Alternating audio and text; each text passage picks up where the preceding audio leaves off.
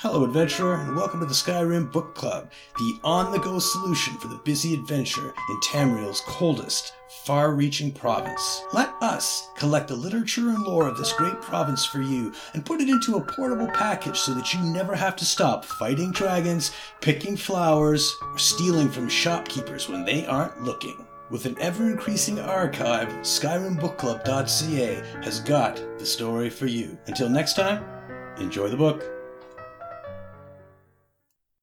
Hired Thug's Missive. It seemed like an easy enough job. Groz and me done plenty like it before. Some chinless Breton wants bodyguards for a trip into the mountains. Fine. Easy clink for us. He goes on about this twice-forsaken mask of his the whole way, of course.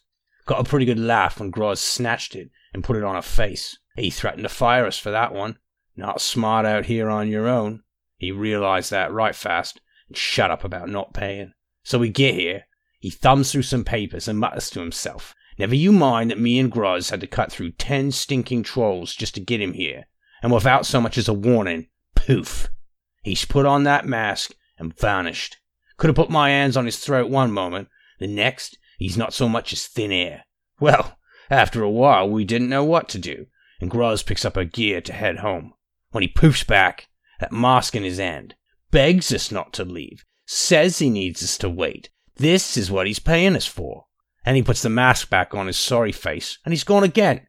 I'd seen cloaks do invisibility before, but a few swings of my fist proved he wasn't pulling that one. Nothing there to hit.